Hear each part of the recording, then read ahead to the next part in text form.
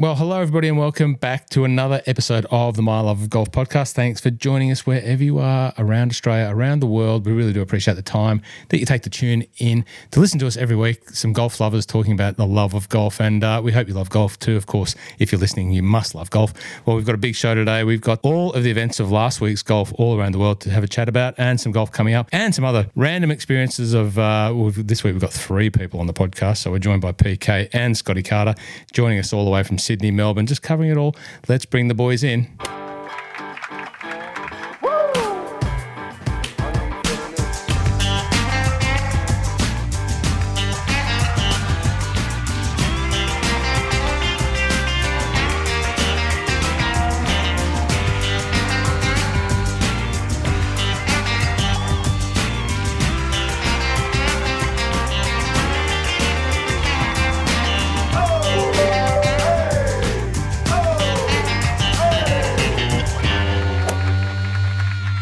Gentlemen, welcome to the show. Thanks for coming back, Phil, PK official, Kethel, up there in Sydney. How are you? Good, thanks, mate. Thanks for having us again. You're welcome anytime. You don't need an invitation. You don't need for me to ring you at 7:30 about half an hour before we record and say, can you join us tonight?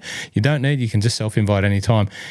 Great to have you back. And also, I'm also up there. I've already seen him once this week. This is the second time this week, so it's a bonus for Scott Carter and I to get together. How are you, Scott? You well? I'm good, mate. I'm the lucky one, Roscoe. But thanks also for having me on your show. And good to see you, PK. Thanks for joining us again, mate. No worries. Pleasure. Thanks, Scott. 2 of the finest lovers of golf in the land, and they give a lot to the game. PK, you were up there at the Aus Open on the weekend, giving your time as a volunteer. We will talk about all of that. And Scott Carter may have some bragging rights. It's not often that he gets some bragging rights in a golfing sense over yours truly. And but he's going to get his stage right now to give everyone the facts, the hard facts, and very hard for me to accept facts that in an aging body, and we're going to talk about rollback and distance, and my distance has been well and truly the rollback before we even talk about the ball. Before we talk about the ball. The ball rolled back. No, not at all. Not at all. Scott Carter, we had the occasion at the courtesy of our great supporters, Bushnell, down there at the Challenge Celebrity Golf Day. Challenge Robert Allenby's Golf Day down there at Yarra Yarra for the benefit of fundraiser Challenge event. We were down there, had a great day, great morning, saw some great people, picked up a couple of prizes. I'm carrying on my hole-in-one form, just jagged the nearest to pin, which is so unheard of in my golf, like to pick up a nearest to pin prize. I think it was, if 1987 was my last hole-in-one up until now, well, probably my last nearest to pin prize in any club competition or pro-am or anything that I've done in any form of golf might have been 1988. I picked up a nearest to pin, but you know, and everyone that's listening knows that that's not what I turn up for. What do I turn up for? Your strength is the driving, Roscoe. Your strength is definitely the driving. And what happened? Well, let's just take us through the history. Let's start with the history. So how many long drive competitions have you taken out, Roscoe, on these charity events or like pro-am days or anything? Is it several? Are we up to 3? Definitely 4? Several. There's been a lot. If several is a generic term for multiple, yes, there's several. There was the Vic Open with Wade Ormsby. There was the Australian Open last year. There was another one at the Vic Open, I think. So. And plus, there wasn't one on Monday, Roscoe, was there? There wasn't. No. But I got lucky, mate. I think I got lucky. There was a tailwind. I think I caught the downslope of that bunker that I cleared. Was at the 8th hole? No, 8th hole. 8th hole at Yarra Yarra, par 5. Par 5 down the hill, down the hill, then up the hill. Yeah. Mate, you smashed it. Like, let's give you credit where credit's due. They had the TrackMan there, so they had the TrackMan on, and they were measuring ball speed and distance, and you absolutely smashed it. 160.5 miles an hour of ball speed. Now, if you don't know what ball speed is, go and look up that how it's all measured. But really, when you're doing any sort of on-tour club fitting or analysis of performance of golf club, we're talking about ball speed. Swing speed is one thing, but ball speed is the holy grail. And 160 for a couple of, aging golfers is pretty good, mate. It's pretty good. And my back's been a bit sore the last 24 hours, Roscoe. I wonder if that's why. Maybe okay.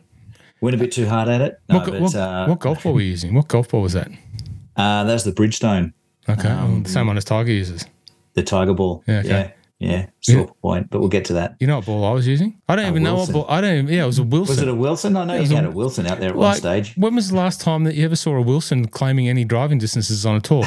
So no wonder. This isn't going to. You go by a good 5, 6, 7, maybe 17 meters or something, wasn't it? Or, no, maybe you. There's only a few. There's only a few. Roscoe, you had to.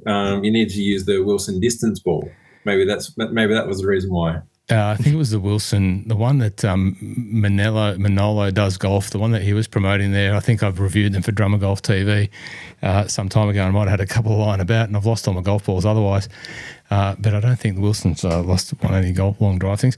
But anyway, no. But in fairness, you cracked 160 and ball speed, and I was 155, and that for me was a telltale sign that I need to actually, I've talked about getting back in the gym and doing some health and fitness and all that sort of stuff about 87 times in the years of doing this podcast. Well, make this the 88th time because I need to get back to 160. I know I've been there before, but I need to get back there.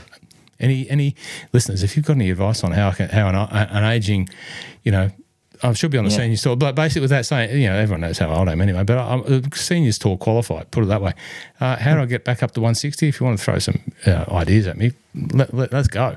Maybe that's a goal for 24, Roscoe. And I was thinking the other day, maybe we should do a pod there at the end of the year or the start of next year and set some golf goals, set some other types of goals and, track them throughout the year and just see how we're going. But, okay. Much like the tuck shop arms.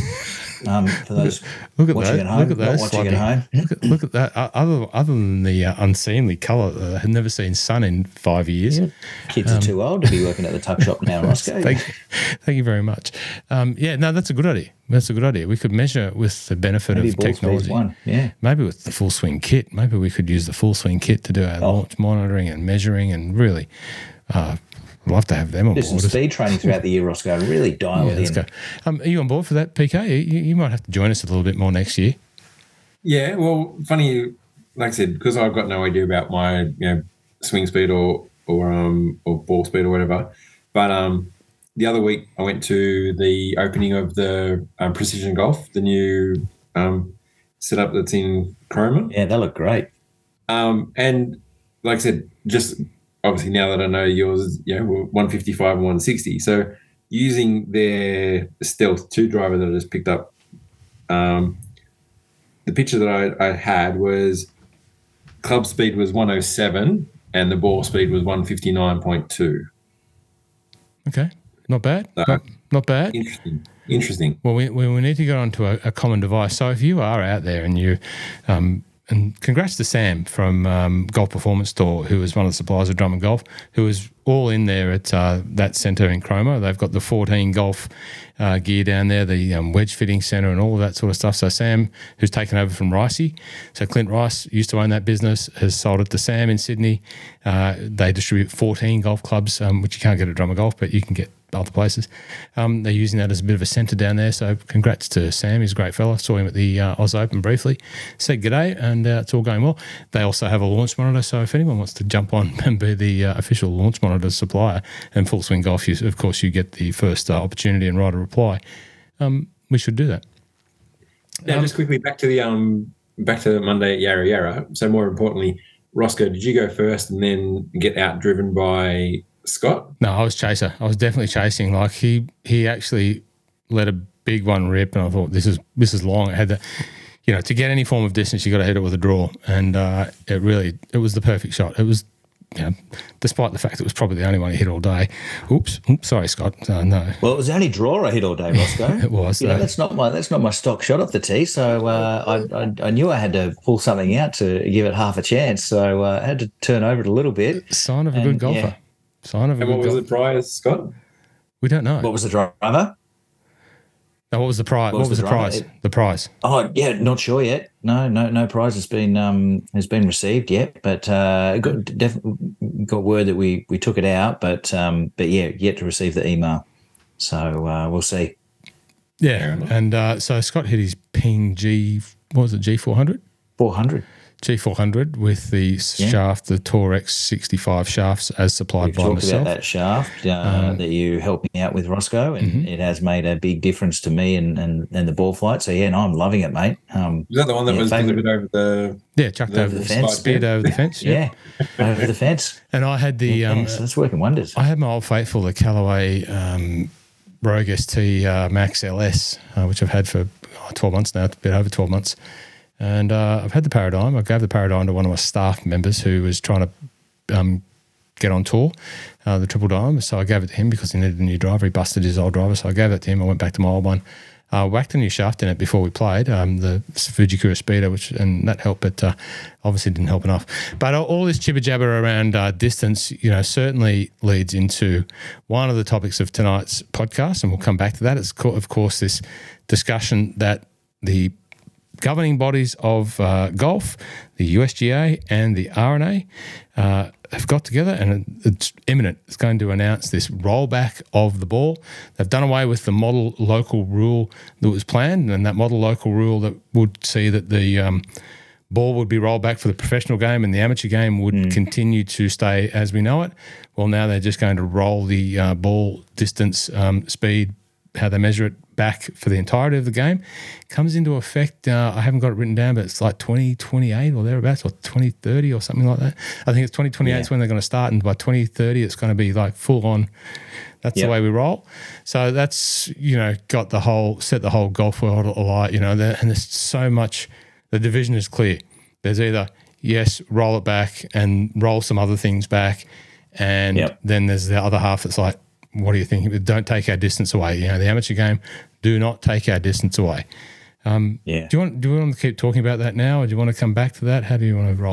Let's roll on through it, Roscoe. Now, sorry, I was going to say my understanding is like they've increased the speed that the test is going to be conducted at, so it's up to 125 miles an hour, and there'll be like a 5% reduction in the distance at 125 miles per hour. So it's clearly going to affect the players that are chasing speed. We joked about chasing speed and how we should get on that journey, but the players that are chasing speed are going to be affected most. And then I guess the way that I sort of very simply process in my head is that as you get slower, the impact is going to be less in the amateur game, I would think. I think that's what everyone's saying too, Right. I mean, the actual impact on 98% of the people that play the game is going to be like not even, it's no impact at all. Like they're not even going to notice it. It's not going to change how they enjoy the game or play the game or score in the game. Like I think, the number of voices around, complaining about it and trying to wind everyone up is just silly. They kind of got pushed into a corner a little bit, didn't they, Roscoe? Because as you said, they put out this model local rule suggestion. The tours all were talking about it. The manufacturers were talking about it. They whipped up they spun it so it was going to impact everybody and it was the worst thing possible. But I think the governing bodies know that something has to be done. And so, they tried for the least impact on everyone and just impact the people that are gaining from this technology. And they pushed back on it. So now everyone is going to have to play a different ball. I don't mind it. I think whatever, it's going to make almost no difference to me and my game and the scores and how I enjoy it. So I don't care. Just, I barely even look at a ball before that I'm buying or know what kind of ball I like. I've got so many different types of balls in the bag anyway, so who cares? Well, clearly I don't, as a result of the ball that I was choosing to try and outdrive. PK, you're at the cutting edge of, the everyday golf. You're out there at the indoor centres. You're up there at the Artarmon at the par 3 game. You're in charge of the Sydney chapter of the golf crew. So you're planting yourself really in that social golf sort of scene. What are your thoughts on this discussion? Well, I'm very much the same as Scott. But he's reaching for props. You can't see it, but he's turning away. I know it's going to be. So, given my current form with our social golf club, with the RSL, if you're the lowest points, the next game you play with a pink ball.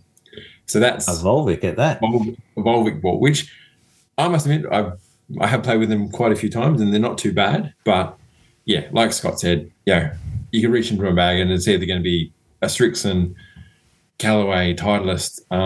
There's even other random ones like Snell or what else we got? Yeah, Bridgestone. So yeah, like I said, a ball's a ball. It's at the end of the day, they don't float, and as long as they bounce off trees when I hit them, then we're fine. Yeah, having sold about, at last count, and I've stopped counting how many golf balls I actually sold, but I think last count I was up to 1,117,256 golf balls sold in the last 9 years of Drummond Golf.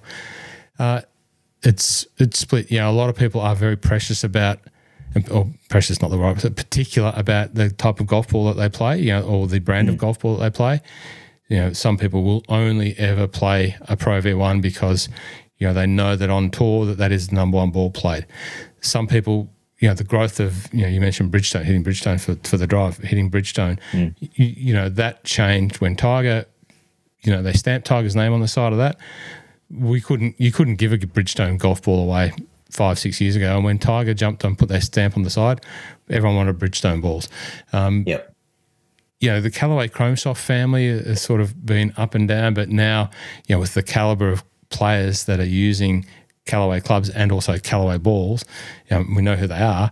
That ball is well and truly back on the market. The development that they put into making these balls is substantial, and you can see why the manufacturers get a little bit sort of worked up because it's such a big part of their business, and they pour so much R&D into their ability to market their brands on a golf ball and by who chooses or who gets paid to use their golf ball. So it's a massive thing for them. And I can only imagine, I haven't had any discussion, this comes with no qualification, that these guys had been pushing back to the authorities to say don't do this because it gives them so much clout in the headspace of people like us, and I think about our round yesterday, and again, this is no facts or anything, Scott, but if you go back to our round yesterday, now we're playing Ambrose or Scramble if you're listening to this in the UK or the US now, where you all hit. And, we had a couple of, a 10 marker, and we had Mike, who was probably a 15 marker, but an older gentleman. Their job is to get one down the fairway, and then you and I get up there and unload.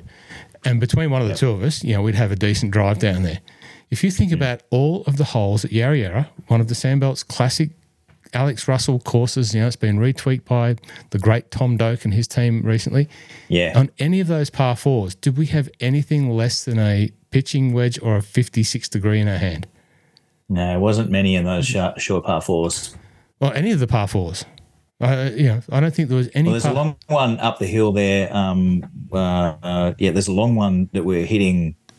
We still had 185 into up the hill there. One hole. What hole was it? Yeah, one hole. One of them, mate. One. Yeah, that which we thought was a par five relative to the distance of the other par fives, which we all basically hit in two anyway. Yeah. So, what could be wrong with us? I'm a 50-year-old golfer. Yeah, okay, we're swinging more than the average, I guess. We're in the pointy end of the average speeds, but I wouldn't mind even if that, with a different ball, even if we lose the 5 to 10% of distance with a different ball, what are we going to be hitting in an extra 10 meters or something like that? That's only going to change the club by, if we're hitting a pitching wedge, we're going to hit 9-iron. So it's really not going to have any impact on it. On us whatsoever. Thinking about this, and as I prepare to get some golf clubs out of storage that have been tucked away, and I've got some of my old sets there, and my Cleveland Byron Nelsons that are a beautiful unused set of 1-iron through sand wedge with some special wedges and some mint persimmons. I thought, talking about testing in 2024 and doing something different, I might actually go and play for a while with those things and just see what the actual difference is to my score.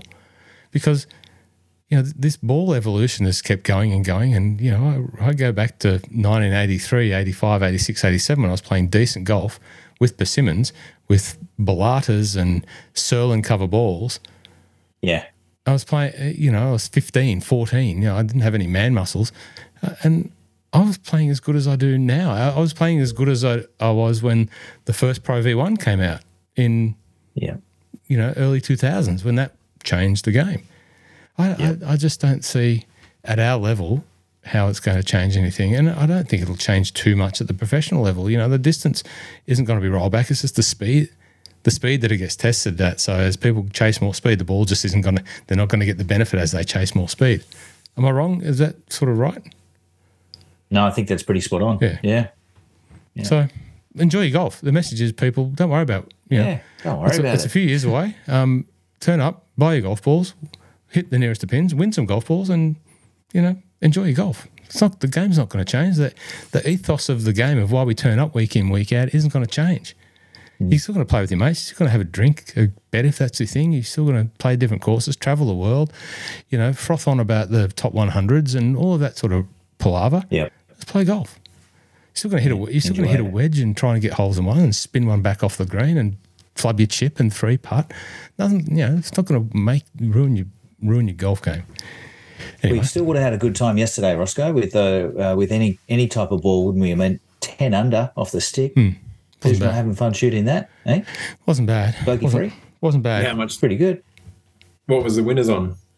Well, we're just trying to find out, but apparently we can't get an answer out of the organisers. So probably about 25 under. I don't know. Look, in fairness, and congratulations to Robert Allenby. He wasn't there. He was overseas. Didn't come back for this one. It's always on the week, the day after the back sets, right? The Robert Allenby Challenge Cancer Charity Golf Day is always on the day after the Aus Open. It's always been immensely supported by the golf industry and by the corporates and by the players that come along. It's not an inexpensive cost to put a group in there. You get the benefit of going to the gala dinner last night. Our ticket didn't cover that. We just turned up for the golf. And but there's a lot of people who turn up and spend a lot of money in supporting that charity. It's a very worthwhile charity. Challenge Cancer, Luke the Duck. I remember talking to one of the ladies yesterday about Keely Marks and the work that she did with hashtag doing it for Jared. So it's a great foundation, and Robert Allen gets chastised for many things, or he's the butt of a lot of golf jokes over the journey. But this one thing that he's done will stand the test of time, and his legacy will be around for a long time with the work that he puts in putting his name to this day to raise a lot of money for Challenge Cancer. So and you saw Herbie on the weekend representing Luke the Duck, and the players that, on the PGA Tour that still wear the Luke the Duck badge.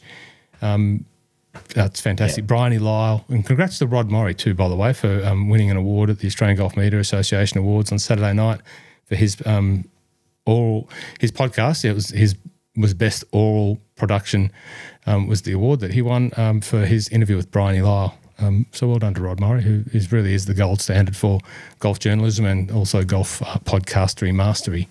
So well done. Now, Roscoe, I'm glad you mentioned those awards, because I was waiting for the right time to interrupt and bring everyone's attention to the fact that you also won an award there, mate. So a massive congratulations to you. What was it? It was the best video presentation that you won for the talk us through it, mate. But we're super proud of you, and it's a huge acknowledgement and well deserved, and the impact and kind of the support that you show the golf community. This is just one small way I think of that acknowledgement. So tell everyone what it was for. Well, thank you. It was I did win the award for the best visual presentation in 2023, the section of that awards, which runs from October to October. So if a bit of work's published in October 22 and to October 23, it qualifies. And you may remember last October I had the opportunity to voluntarily go down to King Island and Barnbougle with the great guys, James Gribble, Ben Tullipin from Empower Golf. And they really exist to change the way that golf's perceived in amongst the disabled community, and using golf as a vehicle to help people with disabilities, to find and discover golf, and really create pathways for all people of all abilities to really learn golf. And they wanted to showcase that playing golf with a disability, in Ben's case, having both of his legs, effectively blown off in the Bali bombings, and left under a sheet to as dead. And then discovered by an Australian doctor who was there on the scene to help him, and saw a sheet with Ben underneath it moving, and said, "Hey, this fella's still alive. We've got to look after him." Well, that was Ben's situation, and lost both his legs. James Gribble, who was On his way back from London after working to Australia, stopped off in America to go fishing for shark fish or something like that, some exotic fish in the Zambezi River. Went for a run, sat at the on the chair at the bar of the hotel he was staying at, fainted, passed out, fell back off the chair, hit his head, broke his neck, quadriplegic for the rest of his life. Tragic, absolute tragic. And both massive golf lovers, and really now James is the head of Empower Golf, the founder, plays golf in a paramotion, has special clubs with special grips to allow him to hold the club. He doesn't have the grip ability, the ability to grip the club properly, but he has this special grip and he can make a swing and he can hit the ball really well, and he really is the face of it. And the trip was to document that journey, on the Sharp Airlines, put the paramotion on the plane, get to King Island, play those 2 courses, fly across to Barnbougle, play those 2 courses, and just show everyone what a great spirit of golf existed. It was my first ever video production. I didn't know what I was doing. The boys knew I had a camera and I could point a camera and shoot it, but I didn't know what to do with it after that, and I made something of it. It turned out okay. It's not the best quality video that you've ever seen, but what is very, very, very good, and it's nothing to do with me, it's all to do with them, is the emotion, the passion that comes through for loving golf, and just the great work that they do and why they exist. And, if you watch it, it's hard not to. I've watched it 1,000 million times. It's hard not to get emotional every time you watch it. So it was really nice recognition. The Australian Golf Media Association, I don't consider myself golf media. The guys that are on that are all proper journalists. They write the magazines, they write the articles, they do the blogs, they do the websites, they write the books and all of that sort of stuff. They are the proper real backbone of the golf media industry in Australia.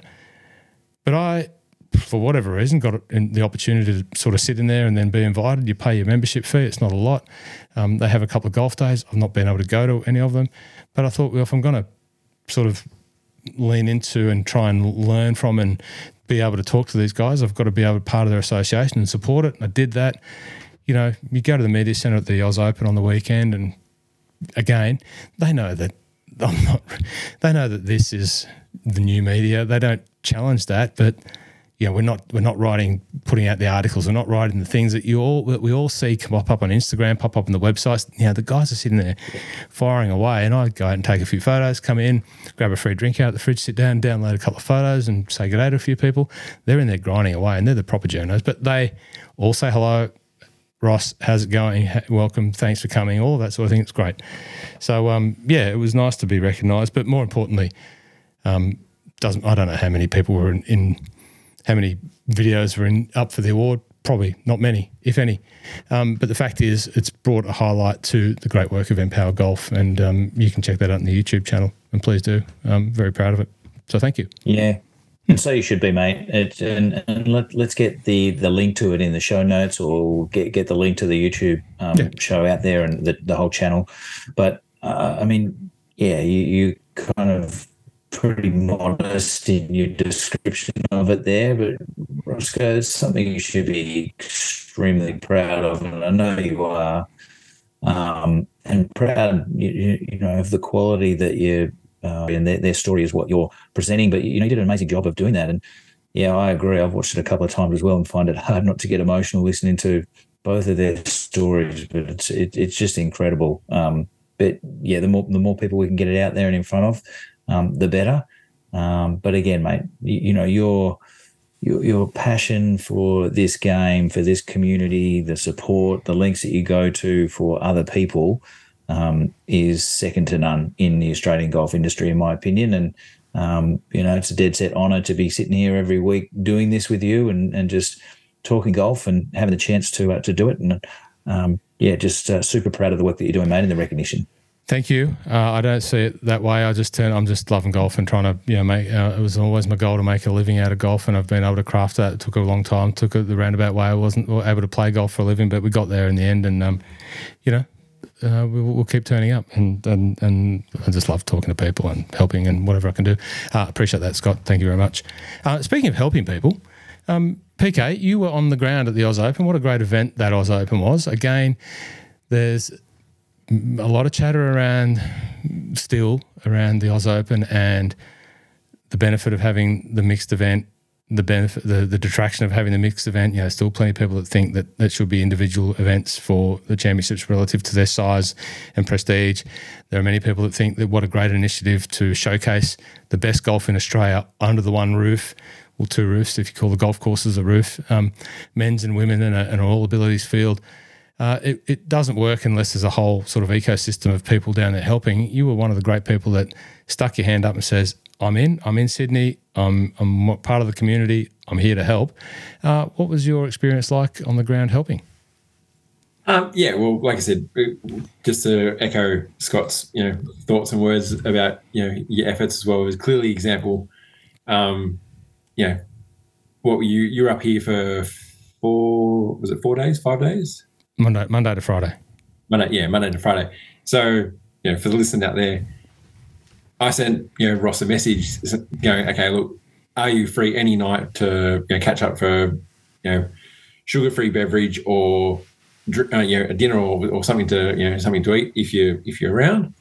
And it was first going to be, Wednesday, and then, I couldn't actually make it. And then it was, because again, you were so busy with and so dedicated to covering, the action and being on the ground, you were on site for 12 hours every day at the range with the full swing kits, and then back to the hotel, have a quick, basically quick nap, and then you're back out there the next day again. So that's just again, true testament to your dedication to the game of golf and the community. So thank you. I was thinking about, who really should get credit. I was thinking about Jimmy Emanuel. Jimmy Emanuel was given my trophy. The prize that you get as a trophy, which I'm going to chase down. It better not go missing. But it was given to Jimmy Emanuel to take on Sunday to give to me, and Jimmy didn't realise that I wasn't there. I had to come back to Melbourne because of the house stuff we had going on. Now, Jimmy's at the Cathedral. He came straight from there on Sunday to Cathedral. So he went from the PGA, would have been there on the Monday, all the way through to Sunday. He was there as soon as I got there Monday morning at 9:30, 10 o'clock. He was there. He's now at Cathedral, which he was there yesterday. He's, I did Monday to Friday, 6 in the morning till 10 at night. That's fine. He's been doing that for 3 weeks straight. It's unbelievable what these guys actually do, and credit to the media team from the PGA and Golf Australia. Sorry, PK, but back to you. Yeah. That's all right.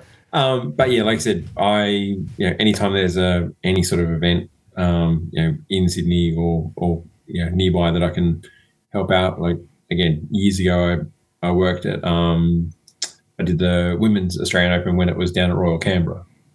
But yeah, like I said, back in 2019 when the Aussie last had the Open, they had the All Abilities field there as well, and I worked all 4 days with that, and that was my first experience with some of those golfers. Some were still back out there last weekend. One of them being Curtis Barkley from Canada, and the Aussie Jeff Nichols as well. And like you said, a bit like your documentary with Empower guys, it just blows your mind.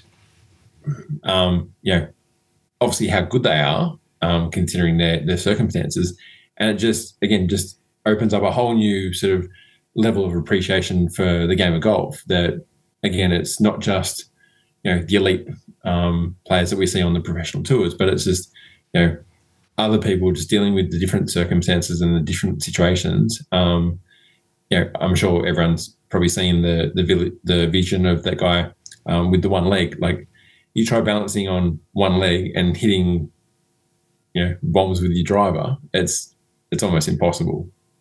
But yeah, like I said, it's just an honor to be able to work, whether it be 1 day, 2 days, or 4 days. And like I said, it's just one, seeing a great course, the great players that we have out, as well as just the experience of, again, Sunday I worked there all day Sunday, and the crowds were massive.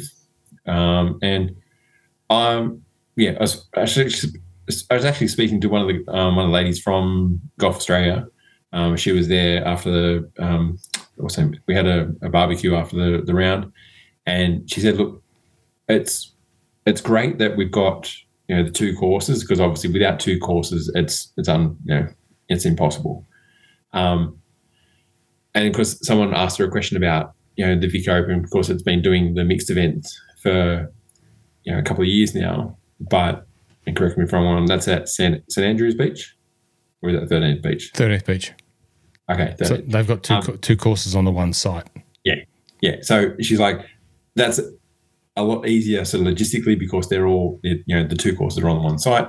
Even though the lakes and the Aussie are quite, close geographically, it still poses a few sort of problems with logistics and, arrangements and what have you. But, you can't fault the organisation of the events.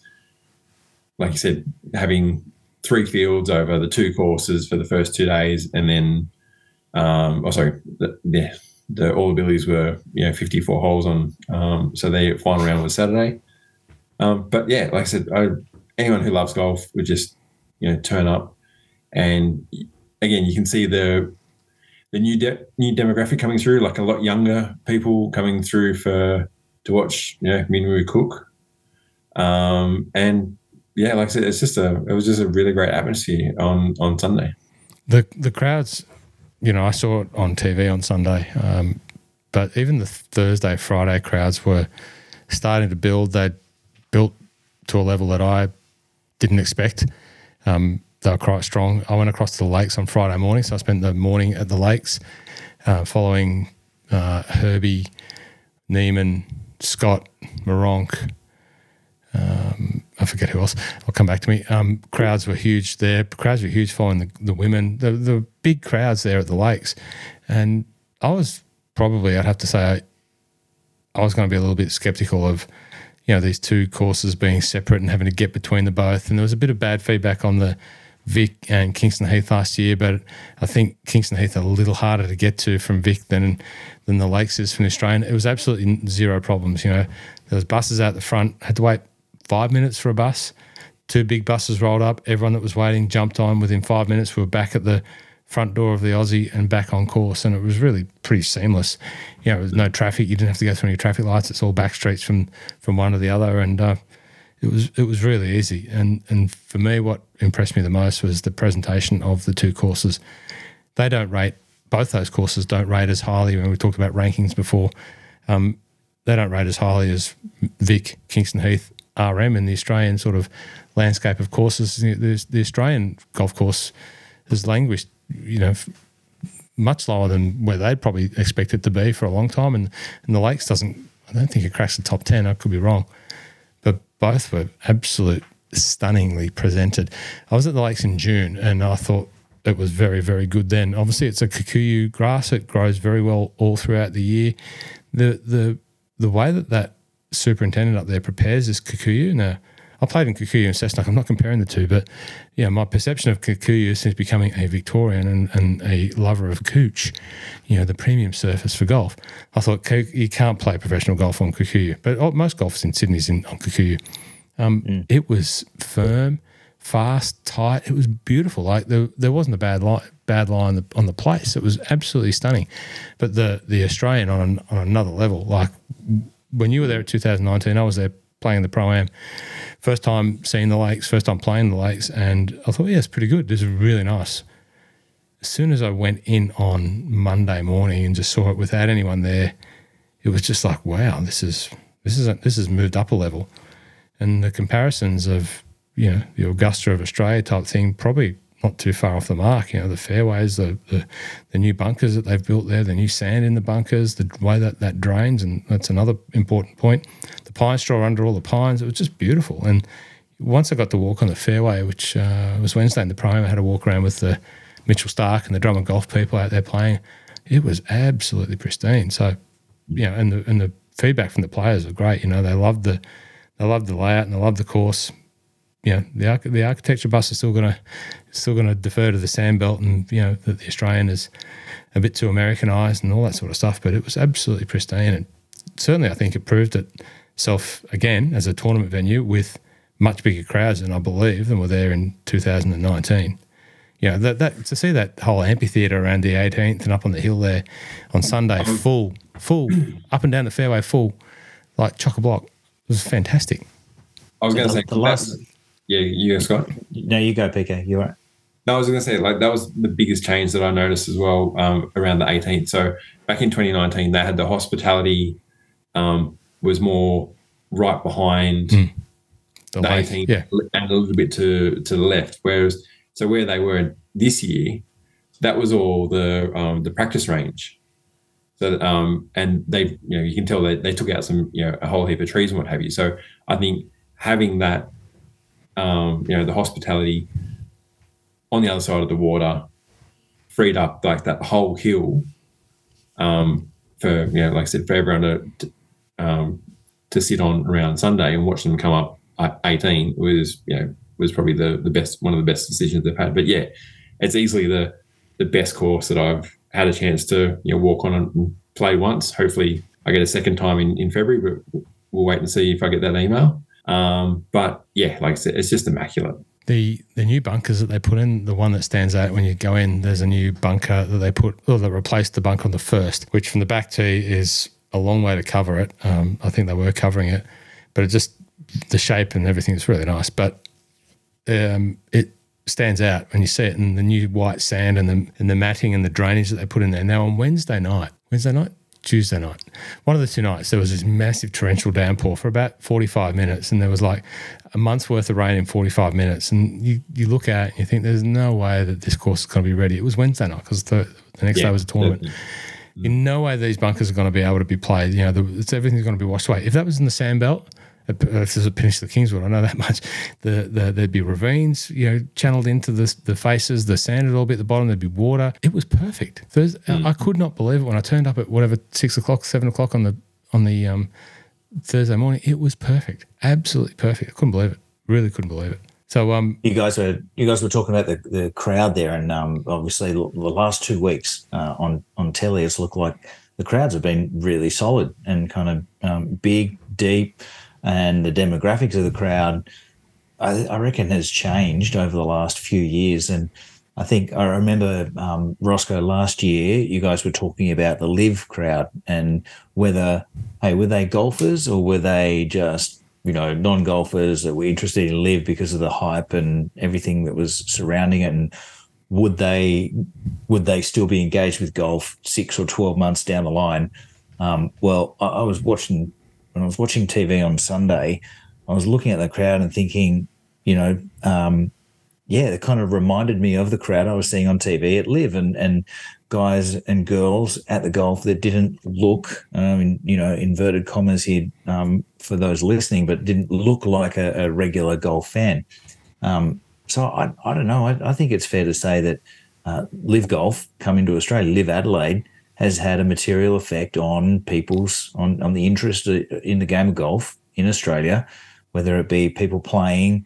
I reckon there would have been people that were at Adelaide for the first time, then they've come to the Aus Open or the PGA this year on the back of that interest, and Liv's had an impact on the field at both of those tournaments this year. It's been some of the strongest fields we've had in a long time. That's going to draw bigger crowds as well. Like I don't know. I think it's hard to argue that Live has not had a material impact on the interest and engagement of people in the game of golf. It's a compounding effect of the game of golf becoming socially acceptable, at scale since COVID. As we've talked about many times, I've seen a lot different demographic of people coming in to buy golf clubs that otherwise might have chosen to kick a footy for another couple of seasons or not play golf with their partner or et cetera, et cetera. So there's a whole new range of people coming to the game. So that's jumped the interest level up. Certainly, Australia, we love our sport. We love to support Australians. We love to support Australians when they're performing at their best. And these 2 tournaments have had the best that we've had in a long time in terms of Minwoo and Cam Smith playing. Of course, then we've got Adam Scott, who just continues to turn up and play really well, certainly well into, his lifespan has been unbelievable for the game of golf in Australia now. And then, supplementing that is the popularity of Live and the world seeing how a golf-starved nation when you starve the nation of the best players and bring them down, that we turn up in droves. And then that springboarding into, let's go and see if we missed that, let's do it in Sydney. We saw it in Adelaide. Let's go and do it again in Sydney. And it's just the whole compound of all of those effects, just saying, bring more good golf down here and we'll keep turning up.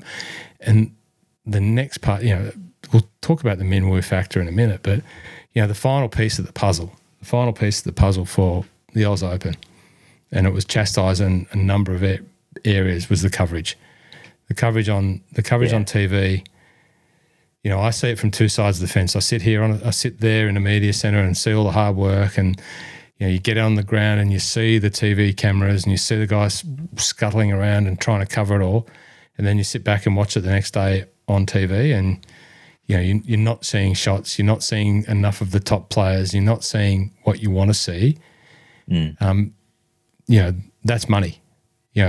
The government's spend a lot of money on bringing these tournaments to Sydney or Victoria, and that's basically where a lot of the money comes from. The big sponsor was New South Wales government, and it was hashtag Live New South Wales or whatever it was. It was all over your shirt, PK. They were using you as walking billboards promoting their message. The money comes from them to put it on. There's not enough.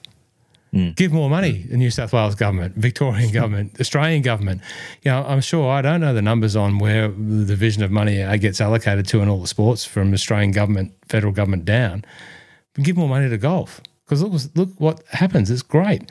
And I think for those that wanted to chastise the broadcast, it's just now they might say, well, they're getting plenty of money and they're just not spending it in the right areas. We don't know. We don't know what it costs. We don't know what it costs to put on. We don't know how much they get and all of that sort of thing. And if you do know, well, feel free to tell us. But really, that coverage was around money. They didn't have enough cameras on the ground. The cameras that they had were mobile, and they were just like, these guys were absolutely busting it in these little golf carts, just going from one hole to the next, and they just didn't have enough cameras around to do the job. They had some great commentators. They had Ewan, does a great job. Nicholas Colsarts missed the cut. Did a great job. Alison Whitaker, one of the best in the business. And then they had some footy commentators, Warren Smith, loves his golf, mad golfer. I'm sure given the opportunity with Channel 9 to broadcast golf, as opposed to rugby league, he's going to jump at it every time. But, the whole coverage as a whole probably left a few people flat, not defending it, be better, but we just need to keep turning up, because hopefully that brings a bit more money and brings a bit more attention on doing things like providing great coverage, just because we want the world to see how good the golf is here. It's all like a little combination effect. If the world sees how good it is here and they see a great coverage, well, then more players are going to want to come down. These guys are, they're tourists. And tourists. The players like playing in the big tournaments against each other, despite the fact that the purse is probably minuscule compared to what they're used to. If they see Min Woo playing, Cam Smith playing, Neiman playing, and Adam Scott playing, and all these other great players and up and coming, some of the other best players in the world want to beat these guys and want to stand up against them. They'll come. Yeah. More of them will come. They won't all come, but more of them will come. Maybe even Jason Day will come. Oh. Sorry, Jason. Let's not get too far ahead of ourselves there. Sorry, Sorry, Jason. Still feel uncomfortable about my comment last week, Roscoe. That was very off, but we corrected it in the moment. But anyway. I think I corrected that in the editing. I think I did. Did you? I did. It's all right. Anyway, I say every week I'm good for sort of one level of tangential rant. There it is. If you bag the coverage, well, I guess you're entitled to, but at least give the bodies the respect that they've tried to do as best as what they could with what they've got. We just clearly need some more. We just need some Everyone's more. Trying hard. Yeah. Everyone's trying hard. So. Now, the Min Woo Lee effect, it was real.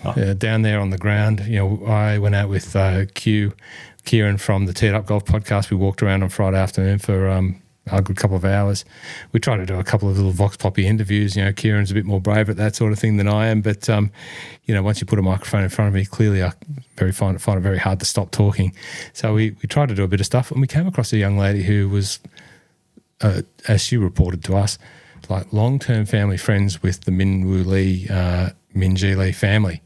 And she just kept talking to us how they were such good children when they were young, well-behaved, beautiful manners, only ever play golf, and she had a hat on, and she had a white tape around Min Woo Lee Cooking School. It was fantastic. But that was just one, and she was like maybe 60 something. That the Let's Cook T-shirts, hats, the chef's hats, they were everywhere. This young man has the power to change the game and continue to change the game in Australia. Absolutely. And he deserves everything that he gets in terms of money, sponsorship, wins, credit.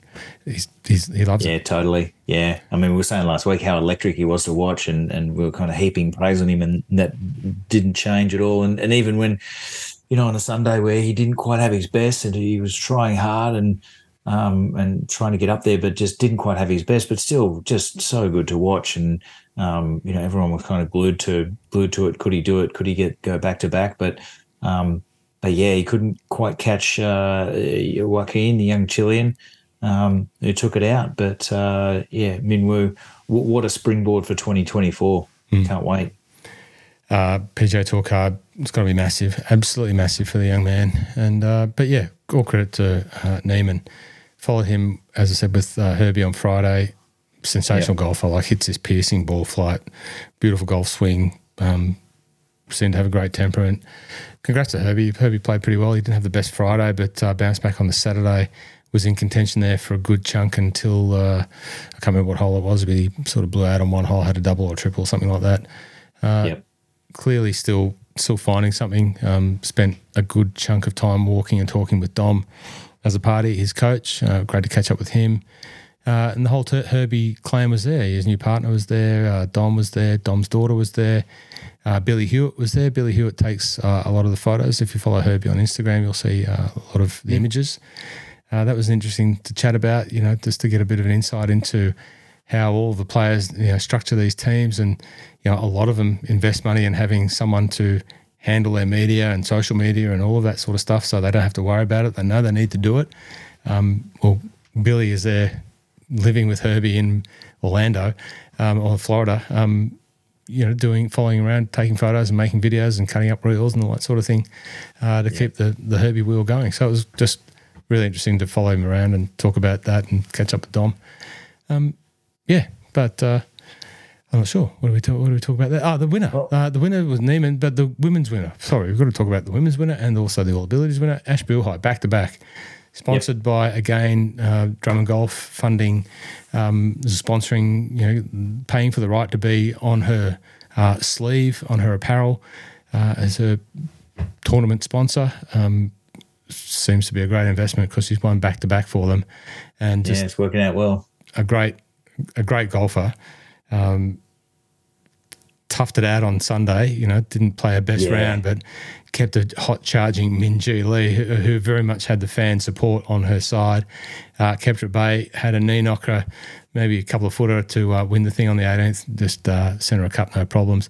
But Ash is a lovely girl. I've spent a bit of time talking to her husband Dave, and very, very. I met her caddy, Tanya Patterson.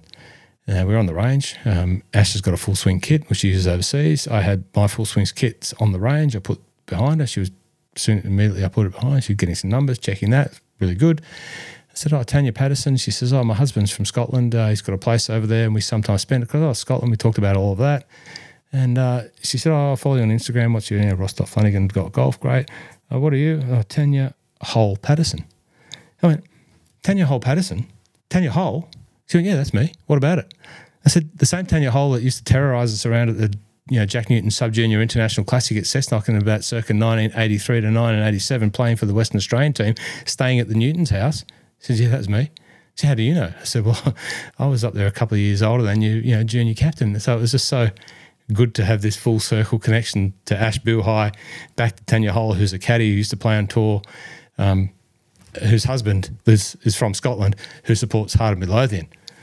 So I made some new friends. See? You got to make some new friends. That's what golf does. You make new friends all the time. If you just talk to people and be nice, you make new friends. So good day to Tanya. Good to see her again after about 45 years of separation through the world of junior golf. There you go. She was very good. But yeah, golf. mate, as you mentioned that Ash fighting hard. Like what did she shoot 3 over on Sunday? But you could just really tell on that back nine how hard she was grinding and concentrating, and her kind of mental strength there. when she didn't have her best game. And it was tough conditions. It was a bit windy out there, it looked like, from where I was sitting on the couch. But yeah, and with Minjee kind of coming fast, like that would have been quite a bit of pressure on her. Like Minjee started 7 shots behind Ash, so she had a decent lead. But poor old Minjee, every time she made up some ground, she backed that up with a bit of a mistake. Ash's putter was super hot. Some of those putts that she rolled in both days, Saturday, Sunday, were clutch, absolute clutch. Yeah. I mean, so what is it, 17? She put it in the water and then made bogey. So I think Minjee kind of had an opportunity there, and then Minjee really should have made birdie on that last hole, but the wedge in just went long to the back of the green. That was her chance. I think she needed to make birdie there, but as you said, like Ash just kind of hung tough and that putt back to back. That putt on 17, that after dumping it in the water, that putt on 17, it was to make bogey. Yeah, that was that distance. They love it here in Australia. She was reported to have said, where do I sign up for my Australian passport now that I've won this thing twice? They do love it. They do love it here in Australia. They're on holidays sort of north of where you are, PK, having to take a bit of time off with Dave's family. Dave's family just lives in Coogee. They really do have enjoyed both of their years here. Helps when you win, but they enjoy their time here. And I told her, I said, I'm looking forward to seeing you at St Andrews at the Women's Open next year, so I can't wait to do that and back that up and hopefully sprinkle a little bit of MLOG Mojo magic dust again. There you go. Well, there could be something there, Roscoe. Like she gave you a little congrats comment on your post about your award as well. So very nice. So I think catch up with her in St Andrews, see if you can get her a win over there. That'd be great. Okay, next Hero World Challenge.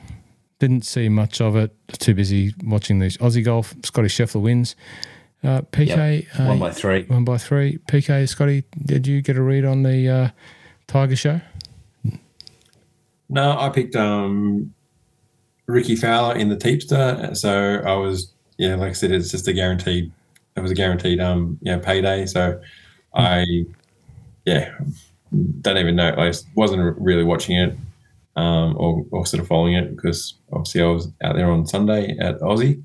But again, sort of, I guess, in a way, linking back to the coverage, it would have all just been about Tiger, regardless that he's the host, because it was his come back and Friday morning our time, you see, oh look, he shot a 32 front nine or whatever it was, and he could have shot 86 and he would have been all over the I'm sure over the coverage of whether it be ESPN or CBS in the States, and they would have analysed every single shot of his comeback round or comeback tournament. So there's some good golf played in there. You're not wrong. PK. But Scotty, it kind of felt like Scotty had figured out his putter and wins by 3.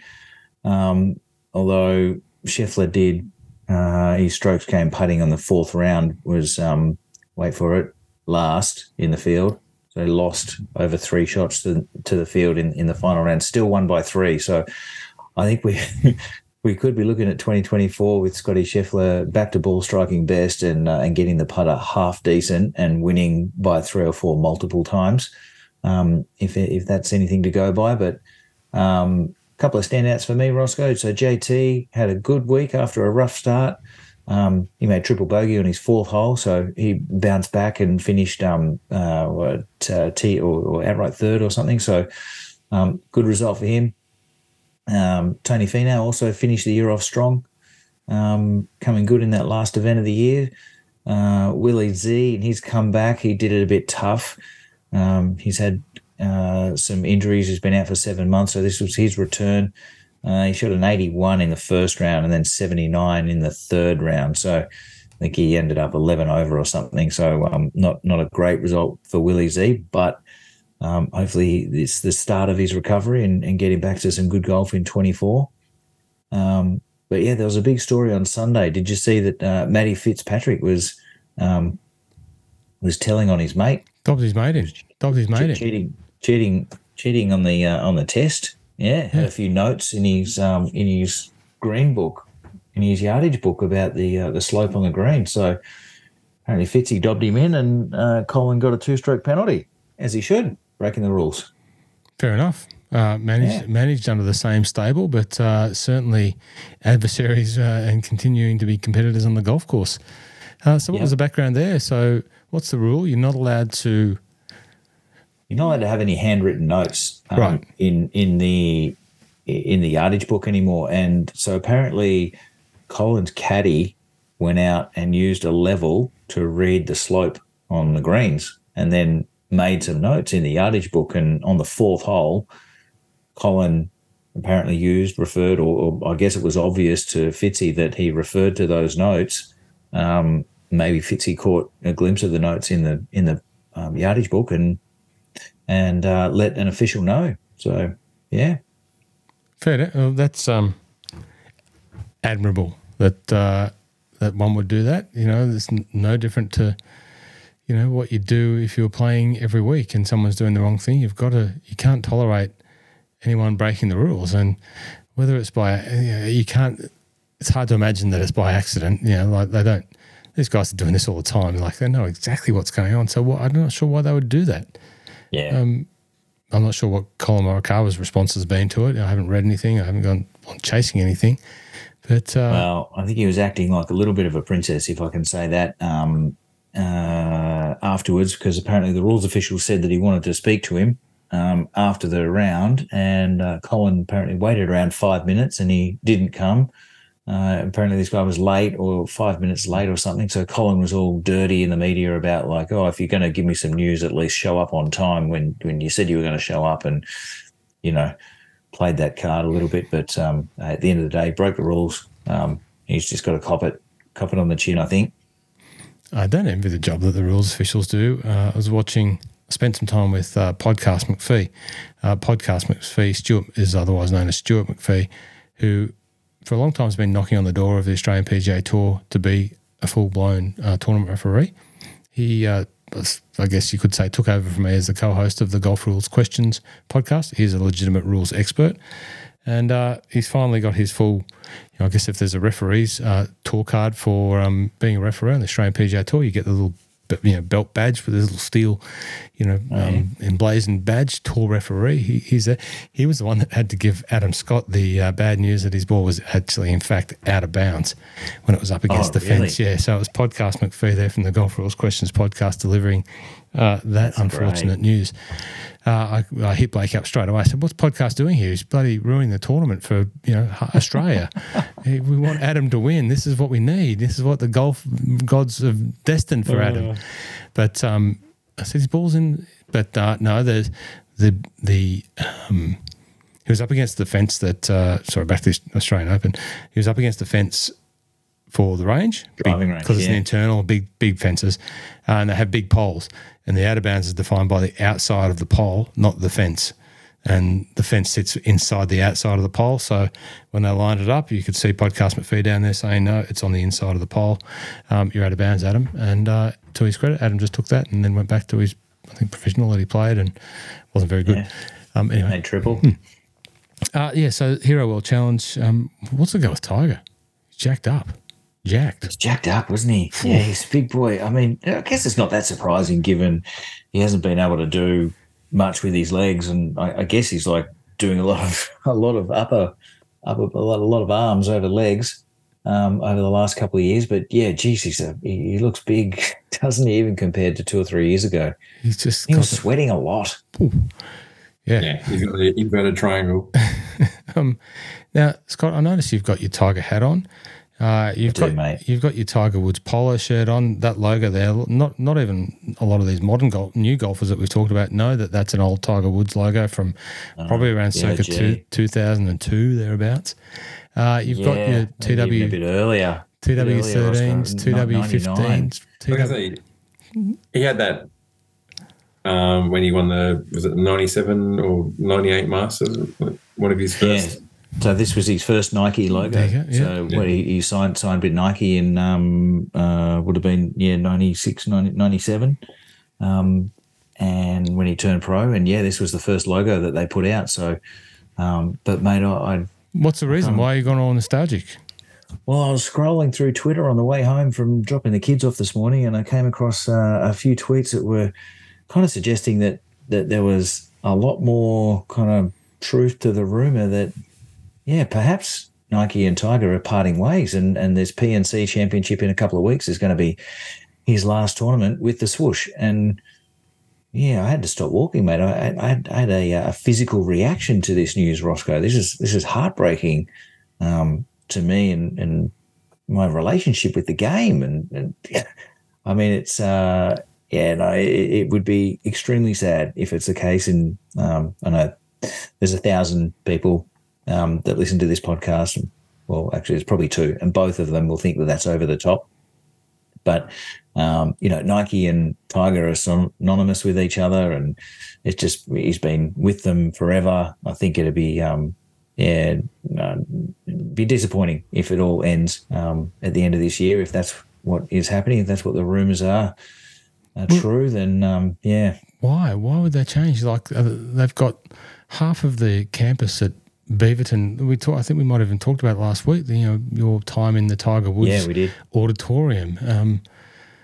Well, it's not just an auditorium. It's massive, and I think like the flow and effect to this is more than just some shoes and apparel and everything. And yeah, like huge big building there with Tiger's name sprawled all over it and memorabilia everywhere.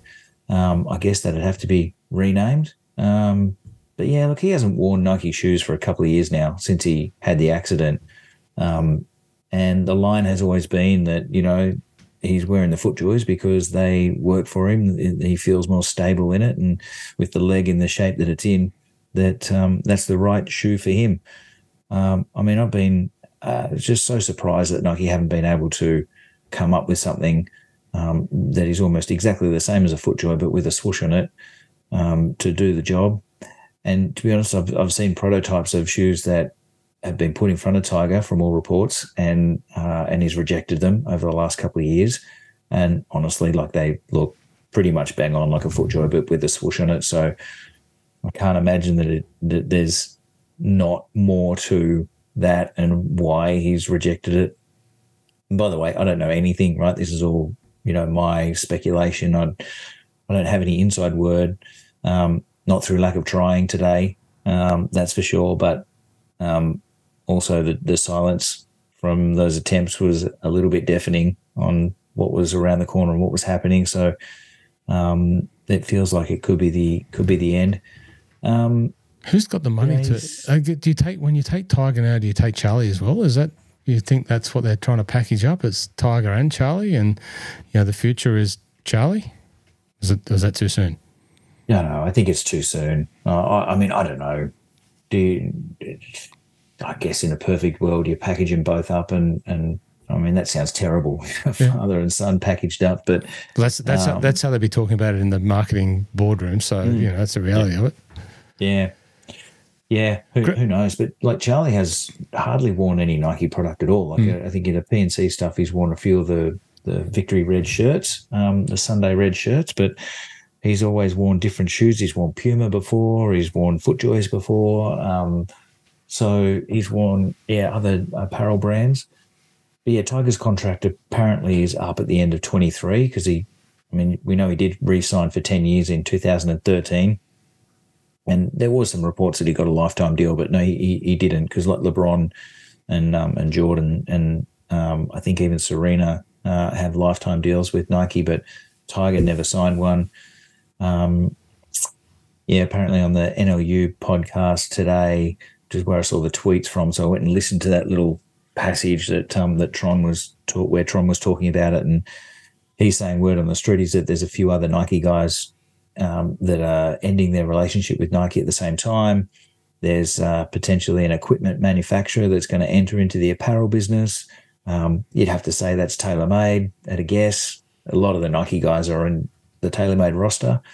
It wouldn't surprise me if TaylorMade are making a push into the apparel and tie these guys up with apparel and equipment deals and let them wear whatever footwear that they wear. And Tiger goes and gets a great contract with FootJoy, wears TaylorMade apparel and, moves on with his career. I mean, as I said, I think it'd be super sad. Like, it'd be great for his brand, his legacy, everything. If there was, if it was a lifetime Nike deal and they could do a lot of really cool things together and retro a lot of his stuff, but it doesn't sound like it's meant to be. Does it sound like that Nike Golf will sort of move out of that from a head office perspective? And like a brand is a brand. There are a number of people. Are there a number of companies that have the license to be able to put the swoosh on golf equipment and sell it, or on Nike gear and sell it? Well, so the thing is, the other thing that's been reported, and this is from TW Spot on Instagram, is where I'm like seeing this, but is that there's no Tiger Woods apparel in the 2024 Nike catalog. So, that's Tiger Woods. That's like not Nike Golf in general. Retailers would have seen the 2024 catalog 3-4 months ago. So, and they would have been having these negotiations 3 or 4 months ago. So the fact that that's not in the catalog that the retailers are seeing is another pretty sure sign that it's not available, it's not around. But yeah, to answer your question in general, so I had heard rumblings, again, all online, that Nike could be like outsourcing golf to kind of like a licensing agreement. They do that with other sports teams, like more team wear. So things like the South Africa rugby, it's Nike product and it's got the swoosh on it, but it's actually done by a different company that licenses the swoosh from Nike and like acts on their behalf, I guess. Or they're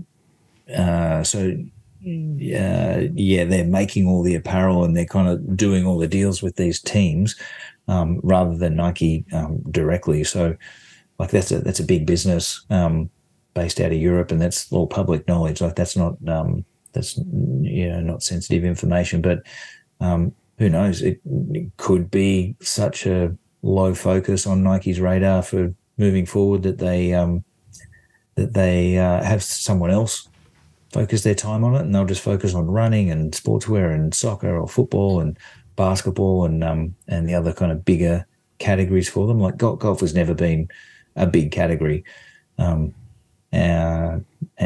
Tiger, I guess when you think about it, like Tiger signed with Nike back in the day, and Nike was in golf. It's not like it was a brand new category, but they certainly built the category around Tiger, and they built an entire equipment business around having Tiger. They're out of that. Maybe they want to refocus their energies into other categories and hand golf off. I don't know. That's pure speculation on my behalf, but it could all add up, and Tiger go, well, actually, you guys are not that serious about golf. I'm out of here. And kind of head there. It's funny. Yeah. Funny you say that for Nike as an entity, golf's not a huge category, but in golf, Nike's a huge category. I've seen the impact of bringing Nike into the drum and golf family, and I saw the impact when it came in, but I saw the impact when it wasn't in, and the amount of people that would come in and ask for, do you have Nike? They look at the shoe wall and go, FootJoy, Adidas, Puma, Echo, other brands, Under Armour. Do you have Nike? You guys got any Nike? And it was like, no, we don't. I was like, oh, why? And it just wasn't part of the agreement that drum and golf had access to Nike. If you've ever shopped in a drum and golf store over the last 15 years, you'll know that story. But when we got it, which was like maybe through COVID, around that time 2 years ago, it changed the game. Like Nike, great. And the walls just got all the Nike, it was meant not all the Nike, as many of the Nike products that we could get. The apparel, it would come in. As the relationship sort of grew and the distribution lines grew, the ordering, there's a whole process to getting apparel and putting in. You have to order apparel to put into any fashion store like 18 months before you actually get it. So there was a bit of timing sort of issues there with getting fullness of stock. The Tiger Woods stuff would come in. We might have 3 colours and 3 smalls, 3 mediums, 3 large, 2 extra large, and that's all you get until the next drop, which it might be autumn, winter, and it'll all go. And then we go, oh, where's the little Tiger Woods gear? I heard you guys got Nike now. And go, well, no, we had it for 2 weeks and it got sold out, and that's all that's left, and we're not getting any more until autumn, winter. Oh, really? Oh. Yeah. It would just go so quickly. It was just like bang, Tiger Woods, Nike, where's all Nike? Bang, gone, done. Yeah. Yeah, and I think I don't think Nike Golf ever really reached its full potential here in Australia, and it's because of that distribution strategy, Roscoe. Like it was always been in just the one single retailer, and now it's Drummond Golf, but consumers going to other competitors, House of Golf, Golf World, whatever. Other competitors, and they can't find Nike Golf, so they're not like exposed to the brand, and they don't have access to it. So it's been that way for forever, 20 years, I guess, just about 20 years. So I don't think it's ever really reached its full potential. You go to the US, 5-10 years ago, you go to the US and play golf, and like every second person on the golf course has a swoosh on them, whether that's in the bag, on their back, on their feet, on their hat. There's Nike everywhere. And yeah, you could say that, well, that's an American company and that makes sense. But you'd see very similar in Europe as well. So I think in Australia here in particular, we just never really reached the full potential based on that distro. And so yeah, but Nike Golf was number one apparel brand in the golf industry, definitely in the US for a long time. If it's not still today, I don't know. But yeah, it's well. I was just going to only say, watch this space and just see exactly what happens. And if what you're suggesting comes to bear, well, let's see what happens with the swoosh and golf. Interesting times ahead for Nike and interesting times ahead for Tiger. So no chance they're going to, possibly him and Charlie join the Drummond Golf stable and they reimagine the Travis Matthew logo and maybe turn it upside down to make it a TW. Travis Matthew. I could tell you a funny story about. I love Travis Matthew, as you know. I wear it pretty much all the time. We had one of our social clubs, like you're in the social club. You're championing the social club of the golf crew in Sydney. One of the Melbourne-based similar entities came in. He was doing a little bit of a live in-store to his Facebook group. Dean, Italian background, comes in. He says, "Oh, we've got this new stuff over here. It's the Travis Matthew." So Dean, it's Matthew. Travis Matthew. Oh, I thought it said Matthew. So from that point forward, whenever it was ever discussed in the store, it was always Travis Matthew. There you go. I love a bit of Travis Matthew. I've got it on now, the hat and the polo. No, I don't think it's going to happen, Phil. Fair enough. No. Go on. Hey, fun fact, Roscoe, do you know, or Phil, do you know who was the very first athlete that Nike Golf signed? Was it David Duval? It was not David Duval. Was it Chichi Rodriguez? I was going to say Charles Howe, but no. So very first Nike Golf athlete was actually Seve. Oh, yes. In 1986. The first tournament he was a Nike athlete was the Masters, and there's a really cool story about how he was coming second on the Sunday, and he just signed this contract, so Nike had given him a ton of cash to wear the swoosh, but they were just brand new into it. It was very very kind of first foray into it, and so they only had like some polos, and they gave him some shoes, but they didn't have a hat done up, and so he's come in second. He's like, I know the hat is the most valuable piece of real estate. I'm going to be on TV a lot. I need to do the right thing by Nike here. So he went to the Augusta Pro Shop, went to the merchandise shop, and bought an Augusta visor, and it was quite a deep one. And then he chopped off two of the Nike logos logos off two of his shirts and glued them onto the top of his hat. So he's got this like double logo on his visor as he's kind of coming second in the Masters in 86, and he didn't win it. And, I'm sure we all remember what happened in the 86 Masters and who also didn't win it due to a flared 4-iron on 18. But yeah, Nike Golf first ever athlete was young Seve. There you go. May remember that. I definitely remember who did win it because I was watching that tournament in 1986. Do you remember who won it, PK, 1986 Masters? 1986, that was Larry Myers, wasn't it? Jack Nicklaus. Oh, no, sorry, yeah. 86 was his, was that when he was 40? 40-something, yeah. The oldest champion. Yep, that's it. Yeah. Very good. We've got a couple of other tournaments just to quickly run through. We had the South African Open last weekend, so that's the third in a string of three events, second in a string of three events that are part of the DP World Tour in South Africa. A lot of people discussed this week why the two national opens up against each other. The Australian Open, too significant. That doesn't make sense. I think that's certainly one thing that would be great to be able to sort out and have this part of this Southern Hemisphere National Open tournament really get some focus on it. But Dean Burmester won that. He went back-to-back. And will he be able to go another live golfer, and he wins his own national open? 3 out of the last 4 DP World Tour events, Roscoe, won by a live golfer. 3 out of the last 4. I know they have posted and publicised it. You can look at the Neiman and Burmester on the DP World Tour.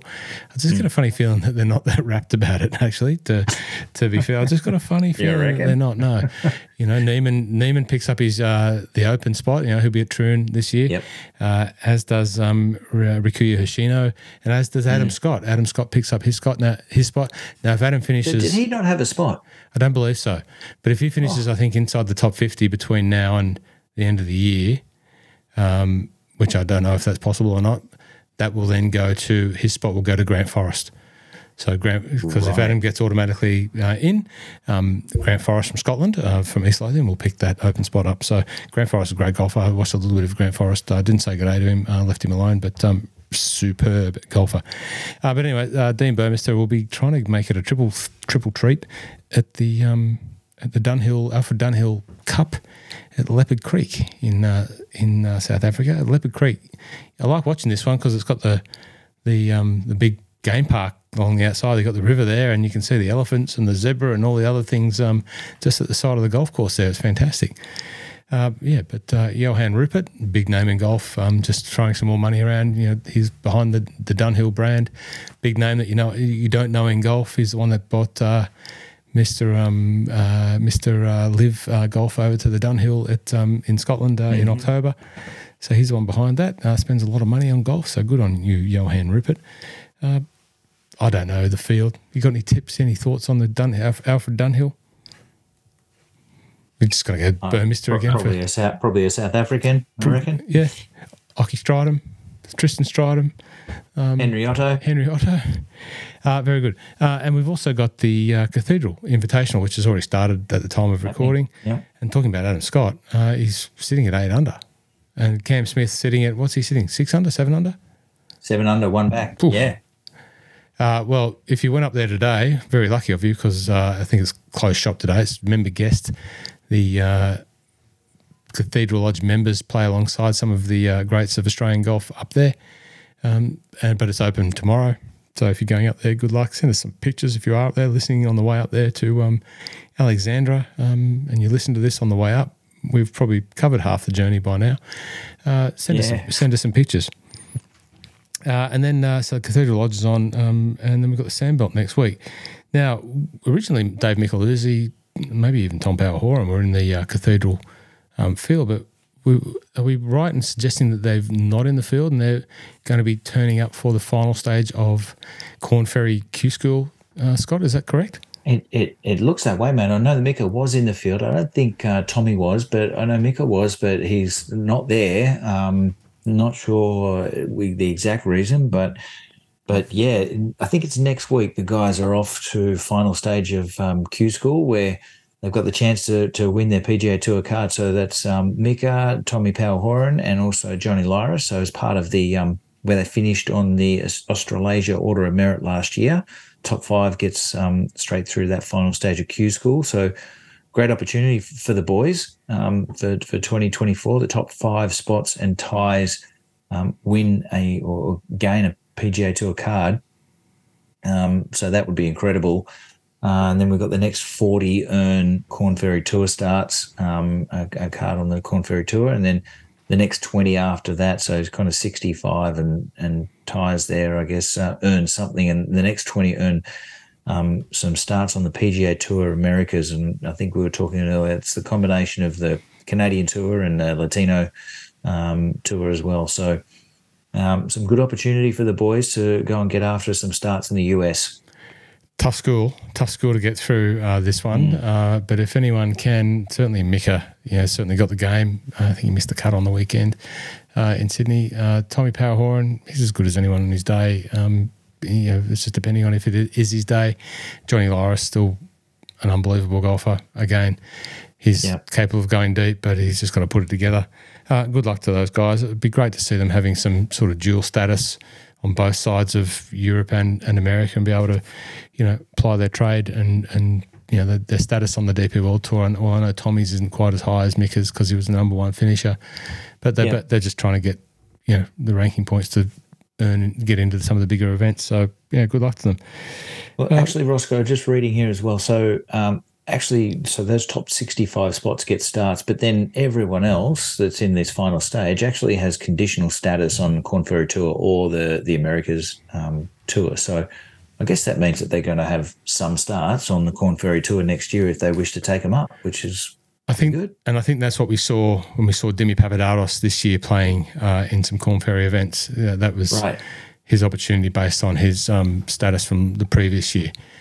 Yep. You're right. What else are we going to talk about? We've talked about the rollback. Grant Thornton, that's the only other tournament that's on this week, which is the mixed teams event. 16 teams of 2 players, men and a women field. Some great players in the field playing down at in Florida, down at Tiburon. Talking about Norman courses. We were talking about Norman courses earlier on, and it's also a Norman course. It is. Yep. It's an LPGA Tour stop, I believe. I don't know much else about Tiburon, but the Grant Thornton, couple of choice pairings. Ricky and Lexi. Ricky and Lexi. Madeline and Ludwig. The Swedes. Canadians, Brooke Henderson and Corey Connors. Lydia and Jason Day are playing together. Australasia Unite. Cam Champ and Alison Corpus. Mm-hmm. I don't have a theme for that pairing. If you want to make one up, I'm not sure if Champ and Corpus have any theme. We had this. We had the Australasian. We had the Grant Thornton people. Nelly and Fina. I think they might be Grant Thornton. Nelly and Fina. Yeah. I think they're Grant Thornton as well. Anyway, Champ and Corpus. Cameron Champ. Any winners here? Any winners stick out to you, gents? Who? Who are you picking? I'm going to say Tiffy now on the back of this week. Yep. Get into the relaxed atmosphere, get that putter waggle going. To see that? I didn't. It's scary, isn't it? I didn't, but I think is he? What's he doing? Oh, mate, it's like a dead set driver waggle over his putter. Standing over a putt doing a driver waggle. You know what? The theory behind that, I think, I can't say what Tony Finau's theory, but I have a very good friend, former colleague down at Mornington, reached out to me the other week and he said, mate, can you find me a belly putter? Not a belly putter, a broomstick. So no one's got them. They're hard to find. We don't sell many, yada, yada, yada. Have you tried an arm lock? And they were hard to find as well. I said, look, why don't you let me make you an extended putter with a long grip and we'll put long, so you can almost use it like an arm lock and that should help. But surely it can't be that bad. He said, make me up a putter, bring it down to me, I'll pick it up for you at PK on the way to work. So I met him down there. I said, show me what's going on. No, I'm not a golf coach. But he could not get the ball in the hole from 1 foot with his right hand. He couldn't control it. Mm. And I did some research. It's clearly a mental thing. He's got a twitch in his right hand, a yip, which is usually a neuro sort of affliction. It's mind. I was doing some reading and research, and it led me to what you were talking about there with the motion. Golf's an athletic movement, and a lot of people who struggle with some putting and some concentration, they're encouraged just to keep moving. Don't stop. Always have something moving until you pull the trigger. And I think when you see these quick putters like Bads and that, they move right until the end. And my guy was sitting there and getting set and getting stuck over the ball. So the mind starts worrying. Don't let the right hand miss this, and everyone's going to laugh at you, and then the world's going to end. So mate, just keep moving, move your feet and then just pull the trigger, and all of a sudden these putts started rolling in. I said, thanks very much. There's your long putt. I'll see you later. But maybe that's what Tony Finau's doing. Maybe. If you struggle with your putting, try and keep a little bit of just a little bit of movement, even your toes wiggling in your shoe until you pull the trigger. Anything to keep that mind away from obsessing over what's not going to happen or what you don't want to happen. There you go, free tips. Finau, okay, I'll stick with you there. Finau and Nelly, it's good. I'll go with Zhang and Thakala then. Yeah, not a bad pick there. Very PK. solid. Had my eye on that too. Well, solid. I was just quickly looking through the field, and it was easy to sort of eliminate who you don't like compared to who you do like. So, again, part of me is thinking when it's a teams one, like again back in the day when it was the Shark Shootout, you're thinking who would it be? Player A or player B who's calling the other one saying, "Hey, are you free this weekend? Do you want to have a game together?" So you've got Lilia Vu with Joel Damon. It's just like just strange. Who's going to be carrying who basically? So there's like I said, some strange or random pairings, but yeah. There was another one there that caught my eye, like Celine Boutier and Harris English, Leona Maguire and Lucas Glover. Yeah, that's an odd one. Yeah, and I was going to say and Billy Horschel and Andrea Lee. Yeah. So each to their own. I'm not sure if we'll catch much of this, but I like the format. I don't mind that they try a mixed event. I don't mind that they try a different format. I think it's foursomes, like there's a scramble, like a Ambrose type format, foursomes one day, and then a sort of variation on a four ball. Like the final day is like what they call a four ball, and they both tee off, and then they switch balls. Like I don't know what we call it here in Australia, if it's a Jensen's or a Canadian foursomes or something like that. What it is, yeah. They hit off and they switch balls, and then they play each other's ball or something like that. So it's interesting. It's a great time of year I'm not sure if they've had this format in the past. I don't know that deeply, but if they haven't and they're trying something new, great. Yeah, I think this is what this time of year should be about. Bit of hit and giggle. Well, if we get to see the best of the men and the women teaming up together, as we have done at the Australian Open, I think that's a positive. Back to the Australian Open, perfect, maybe not. Developing, going somewhere, the right idea, the right way to keep showcasing the best that we've got and the best in the best places that we've got here in Australia. Absolutely, and congrats to Lachlan on the All Abilities win as well. I forgot to mention him, but Lachlan Wood from Queensland, he felt like 1 over, beat a great field of Kid Poppet and Brendan Law. So absolutely no slouch around the golf course, and also an Empower Golf sponsored athlete as well. We forgot to mention that at the start there. Very good. Gents, I think we've covered about everything that we can, all and sundry, delivered more information than we intended to, talked probably more than we intended to, but you know what? That's what you do it. My love of golf is all good stuff. For the 6 or 7 people that are listening all around the world, we do thank you, and we thank you for turning up week in, week out. More great things coming. I'm not sure how many more podcasts we'll do. We've got the Sandbelt next week, so we'll probably do that, and then we'll see how we go for the rest of the year. And while we put Teeps together, I think PK's put his hand up to be the Teeps the guru for next year already, so already planning Teep stuff for the start of the year kickoff. We'll see you next week. When will that kick off?